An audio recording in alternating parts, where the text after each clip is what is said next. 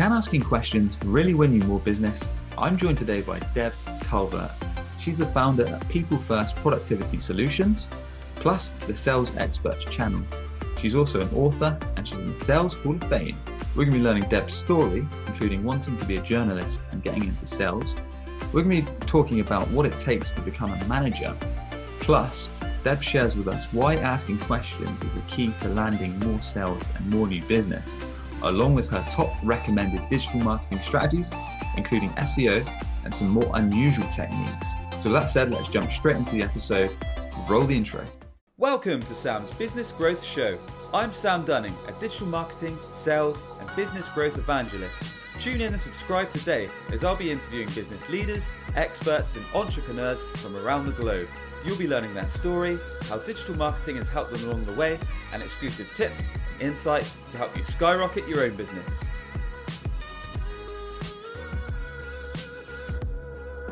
Deb, there's plenty of things we want to learn from your good self on the show. We'd love to learn a bit more about your background and your story. So some of the key places that you've worked at up to founding and starting your own business, with some actionable tips on sales, business in general. It could be to do with marketing.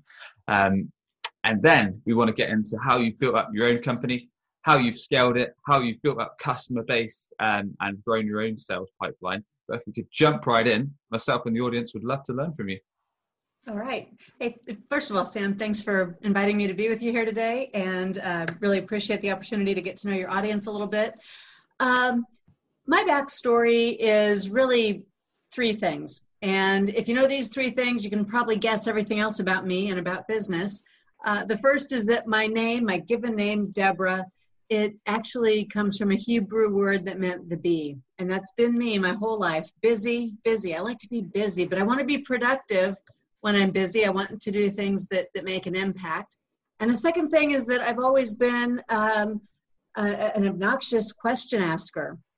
I remember always being, 3, 4, 5, and my mom always saying to me, "Debbie, stop asking so many questions." Because I would just go up to strangers, complete strangers in a store, and start asking them questions. And I learned over time, but I never really gave up on asking questions. So I went to journalism school and became a debater in high school and college, because those were two places where it was okay to ask questions. And in business, no matter what I've done, starting my own business, selling, I've always been asking questions. And the third piece is this: I have a reputation that I'm kind of proud of as being a really good listener. And I think if you're going to ask questions, you ought to be a good listener.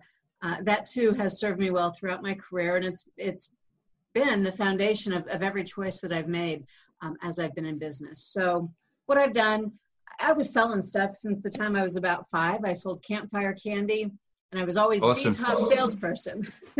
So, kids club. But I was the top salesperson because I wanted to win the prize. The prize was going to Camp Shawnee. And my mom taught me how to use questions to be more effective in selling. So that's what I did. I sold. I put myself through college.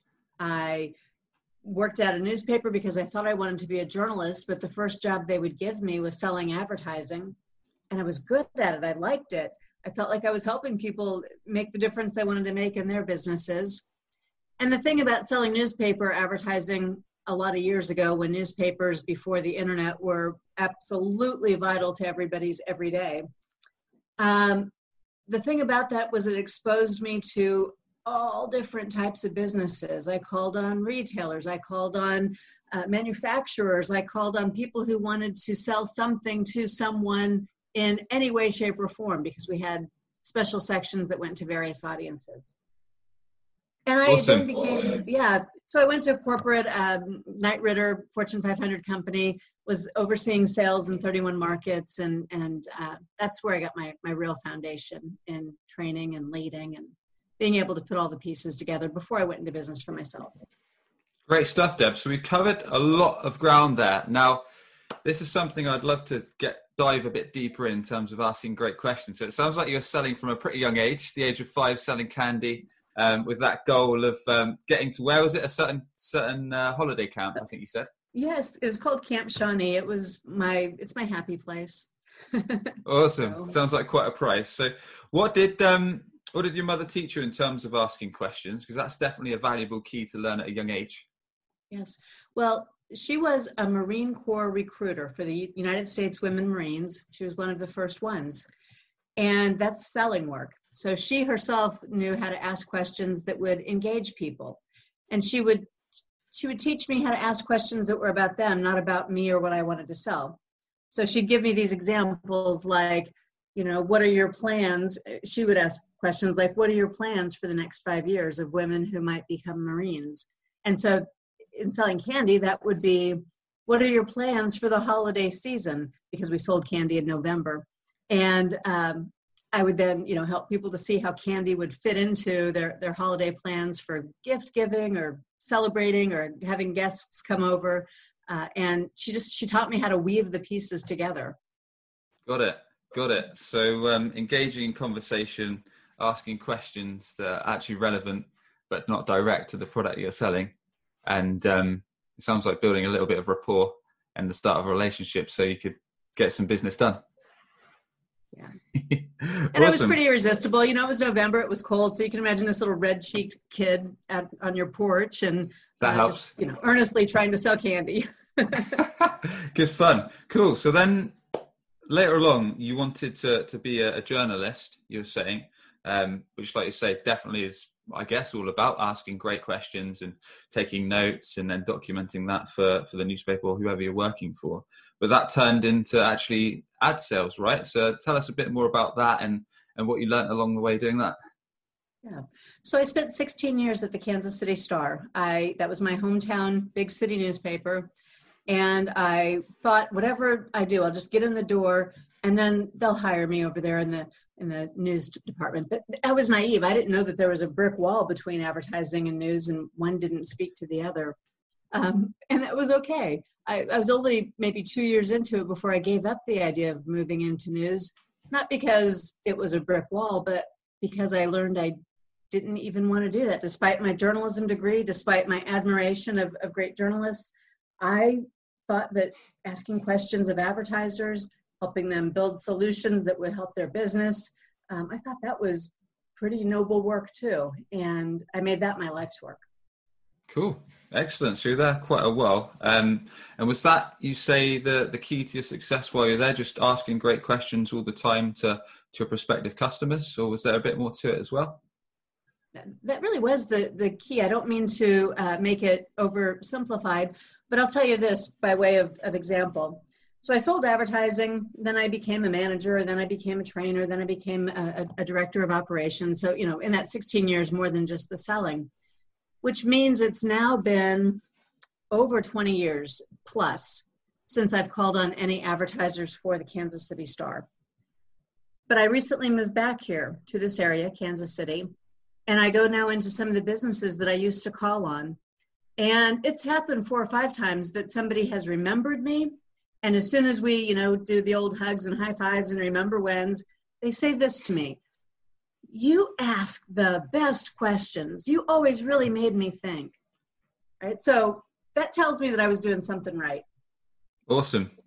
So this is a little bit trickier, Deb. Often as salespeople, business owners, whatever, when we're talking to prospective customers, someone that's showed an interest in us or booked a discovery call, whatever it may be, quite often, I know myself, I'm guilty of just reeling off a list of questions that I've got as my standard discovery questions. So it might be 10 or so questions like, what are your goals? Where do you want to get to? What's your time frame, budget? So who makes the decisions? Just these bog standard questions. Are there any other ways, Deb, that we can spice these up or make them feel like we're not just making our clients or potential customers feel like we're reeling off a generic questionnaire? Absolutely. So my first book, Discover Questions, it's 8 purposes of asking questions, and it retools those questions so that you can be more relevant and more valuable to whomever you're calling on. And then the second book is Stop Selling and Start Leading. It's the one that's based on research with buyers. And we know for sure that buyers don't like those kinds of questions, the questions that we use to qualify them, the questions that feel like it's a survey, the questions where they feel like you're trying to do something maybe build rapport, maybe gather information, but it's about you. It's not about them. So let's take that first one that you said. Sam, you said, what's your goal? Well, there are a million different ways to ask that question so that it won't feel canned and generic. For example, I might say to you something like this: Sam, with a 6-year-old newborn baby in your home, what are your hopes for the future? What do you imagine when you look at your baby? Sure. And you don't have to answer that unless you would want to. I'm curious. But I got to personalize it, and I've got to be genuinely interested to make that an effective question. Great. Okay. So it sounds like you're mixing in a bit of the rapport that you learned at the start of the conversation, and then taking that, adapting that to the questions you're asking to make it a bit more personalized. Yeah, or the research, right? Because if I'm going to go into a good discovery, I hopefully know something about this person and this company I'm calling on or who's visiting me. Makes sense. Okay, awesome. So you did the journalism gig for quite some time, it sounds like. Got to a management level. Before we move on to the next role, are there any other tips or lessons that you learned in terms of sales and marketing that might be valuable for our audience, or should we jump on? Well, I do think for me it was that declaration of I'm not going to become a journalist after all, but I'm going to do this other thing that I enjoy. I think that so many people who are in sales, and sometimes even business owners, this is true for us too, we end up where we are because something else didn't work out. And then we never fully embrace and fall in love with that choice that we're making, that job that we're doing, or that business that we're opening. So I think that it's really important to be committed and to find the thing, whatever it is for you, that you'll never get tired of doing. But then don't stop there. Continue to build, continue to always be learning and growing, and don't let yourself be stagnant. Yeah, couldn't agree more. I love that saying, find the thing you'll never be tired of doing. That's awesome. Okay, cool. So moving forward, I think you said you went to quite a larger scale company next step. Was it a Fortune 500 scale company? What were you doing there? Yes, that was Knight Ridder, which is no longer in existence, but at the time it was the second largest media company in the United States. Oh, wow. Okay. And I did 31 markets, big markets, Philadelphia, for example, and Miami. And they hired me there from Kansas City, one of their papers, to provide sales training and leadership development, two things that I was doing in Kansas City that were getting recognition elsewhere. And so I first was in a human resources role, but overseeing training, sales training, and I got to hire in the 11 largest markets, hire and train and provide programs to 11 sales trainers and 14 in-field sales coaches. So that's something that was accelerated because I wasn't there very long before they put the company up for sale a few years later. But we made some amazing things happen in terms of revenue production and people development. And that's where I got sort of hooked on that. Awesome. Okay. And was that just putting into place all the lessons that you'd learned at your previous role and that side of things? And could you share a bit more about how you were able to make that a success? Because as many of us know, managing teams is sometimes quite difficult, especially when you've got kind of more than a couple of people that you need to look after, as well as hitting big quotas and big targets. Yeah, we skipped over that part, maybe rightfully so. But I was a sales manager for a few years, and I was an awful sales manager. I had no training. I had no idea what it was that my sales managers had done to help me be successful, mainly because I was very independent and I didn't pay attention to what they were doing. I just was so busy doing my own thing. So that too was a good lesson because it taught me all the things you shouldn't do to people. And, I'll never be able to apologize enough to the poor people who I mismanaged. But I did figure it out. I did get some support around that. And I learned to become more observant and to really be able to take those best practices. So the question that you asked, though, is, how did I put it all together? It wasn't just what I knew. That would have been a career stopper. I still can't, at this point in my career, I still can't rely just on what I know. It really is about, continuing to bring in other ideas and to stay nimble because the world's changing and we have to adapt as it does. Got it. And Have you got any tips, Deb, for people that are in sales at the moment and trying to get their way to a sales management level to know if it's actually worth doing, and if they are serious about it, how they can go about converting from someone that's just focused on their own numbers and hitting their own targets rather than managing a team of people that you've got all their quotas plus your own? That's a great question. Yes. Don't take a job, including the job of sales manager, until you know what it's really all about and that it is a good fit for you. If you love sales because of the independence and the ability to manage your own destiny, sales management might not be for you, because you give up a great deal of control as soon as you step foot into that job. You have to learn how to get things done through other people, and that's all about being a leader, manage sales and lead people. And it's about being leaderly, and those are wholly different skills from selling. Makes sense. That's it. I think it's a mistake I've definitely made in the past, where I thought, look, I want to be a sales manager, I want to manage a team. Got to the role, it was really difficult for me to manage my time because I had my own quota. I had 4 or 5 other people's quotas. I'd not really managed a team before, so I was chucked right at the deep end. And like you said before, it was just really hard work and not really something I think I'm personally cut out to do. It's not something I'd enjoy. So it's like you say, knowing whether it's going to be something you're happy to do, you're comfortable doing, you're going to enjoy doing. Because it's not for everyone, is it? Managing people, especially if you're quite keen to focus on your own numbers and your own benefits and things. Absolutely. And I do think it's unfair. I know in some places that there is no option, but in many places there is an option. I think it's extremely unfair to have a sales manager who is also carrying his or her own accounts and not able to then fairly, it's impossible to fairly manage the other accounts and not to have some favoritism. No, that makes perfect sense. All right, Deb.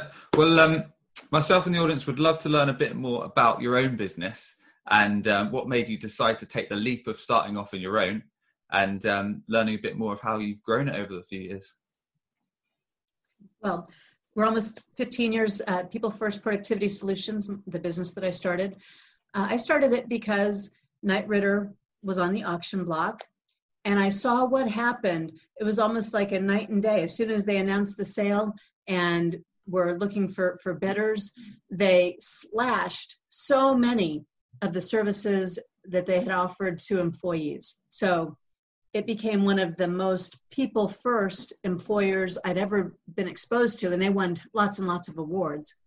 But as soon as they needed to trim costs, they yanked that rug out from under everybody, and it was no longer a people first environment. And that meant huge impacts on morale and on how people were resourced. So I was thinking about going into business for myself, and that was the thing. My philosophy was going to be something in business where we remembered and we helped other companies remember, if you want to get anything, profits, products, you've got to have people who are driving that, take care of people. So I didn't set out at first. I actually went and applied for jobs all over the place, and I was down to just 4 offers. Knight Ridder was going to be closing its doors. It was time for me to make a decision. And each of the 4 offers involved moving to another city. These were not cities that I necessarily would choose otherwise. And we had just moved to California a few years prior to this. Well, I didn't want to move again. So I literally woke up with the idea one morning, what if I called these 4 and asked them, would you hire me as a consultant instead of hiring me? And 3 out of the 4 said yes. And I've been doing it ever since. Amazing. That worked out quite well. It did. It did. I set rules. And I think this is a good practice too. I set some rules for myself because I wasn't sure if this was going to be a placeholder or if it was going to be a permanent, forever kind of thing that I would do. Not at first, I didn't know. And so I set rules, and the rules were things like I have to make X amount of money the first year. I have to branch out. It can't be just media where I know so many people and word of mouth will carry me a long way. I got to branch out into other industries. And the third one was I had to have a certain number of accounts from people I had no connection to within the first 6 months. meaning that could I go out and sell myself and prospect for business when it was about selling me? Great. No, that's awesome. So you set goals early on, knowing that if those weren't achieved, then would you go back to trying to find a job? Or initially, that's what I thought. And I, kept my ear to the ground, what other kind of, job offers are here. And I interviewed with Google at one point after going into business early on. But this was helping me to sort it out, because as I thought about that work, even though I no longer would have had to move, I realized more and more, I like what I'm doing. I could do this. I want to do this. And then eventually declaring it and becoming, full in. Excellent. Okay. Well, love that, and love that part about setting the goals. So in terms of acquiring clients, Deb, talk us through some of the channels. Could be digital marketing, could be more traditional offline marketing that have worked for you over the years. So it'd be interesting to know how you've been able to generate pipelines, leads, sales opportunities, and some of the channels that you recommend for everyone tuning in to get involved in that have proved a success for yourself. Well, it was easy at first. Word of mouth. So this company had sold. I had a bit of a reputation. Other media companies wanted some of the things Knight Ridder had. So word of mouth got me started. And I didn't have any social presence at all at the beginning. And I built my business on that philosophy of putting people first and of asking questions and really listening. That was something that helped me to get other clients. But pretty soon I also realized, with this promise I made that I was going to get outside of media, I realized I had to do something to have a brand or a reputation, or at least some name recognition outside of media. So I started generating lots and lots of content, and I distributed that on the typical social channels, Twitter and LinkedIn primarily. And that continued to, and I had a book that helped. A best-selling book never hurts. And so all this content, if I saw a need, I met a need. If I had an experience or an example with the client, I documented it and I offered it out as easily accessible content. Tons of it out there. And I got to a point where there was so much that it no longer was making sense. How do the pieces fit together? And my business has a certain amount of complexity too within it. So to make things make sense, I eventually hired a digital agency, and they focused primarily not on content production, but on SEO and on the hierarchy and the structure of how that was being produced. And my business shifted from word of mouth to a season of lots of very specific outbound, to now it's actually become much more focused on responding to the inbound leads. It's almost like going back to word of mouth, but that SEO drives a great deal of business. And then in terms of social or platforms, my favorite is one that most people don't know or use a lot. The one I get the most leads from is Bright Talk, where I have a personal channel, and then I founded the Sales Experts channel. Interesting. Okay. So it'd be good to talk a little bit about that.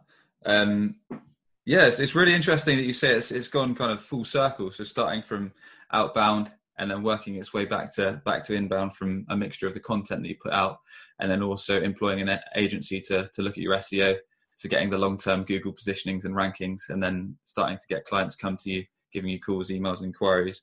Yeah, and I'll say this about an agency. I was so skeptical. It took me a long time to go get one, and the first few didn't work out as well. But I've been with one now for I think we're going on 5 years, perhaps. But they several years ago, they said, you do a lot of these webinars. We really ought to get you ranking for terms like virtual learning, e-learning, webinar training. And I was a little resistant, but I greenlighted it at some point. And now in COVID, I'm so glad. I'm so glad that I have high rankings in some of those terms. I'm really, really busy. And it's completely to their credit that they saw that and helped me set that up. Interesting. SEO is not something a lot of our guests have mentioned. I'm sure a lot of them are using it, but not something we've talked about a great deal.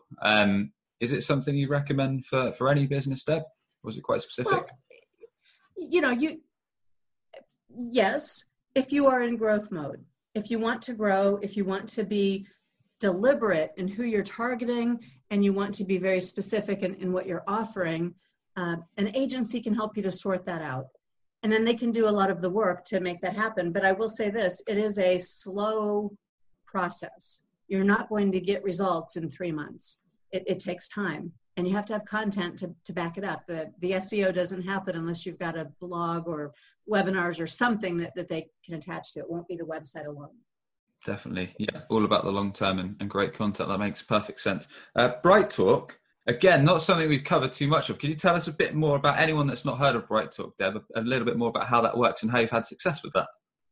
Yeah, I think BrightTalk should do a better job marketing themselves. I think I'm their big spokesperson.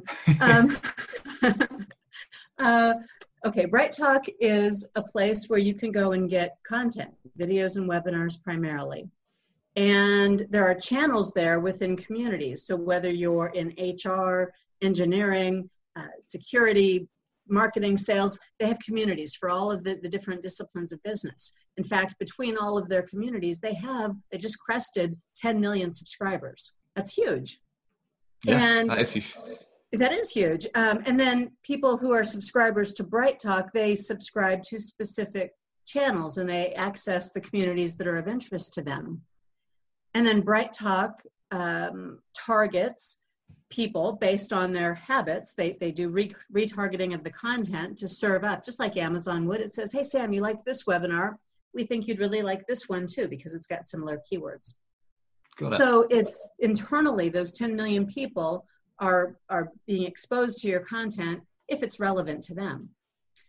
We at the Sales Experts channel, we are at about 70,000 subscribers now.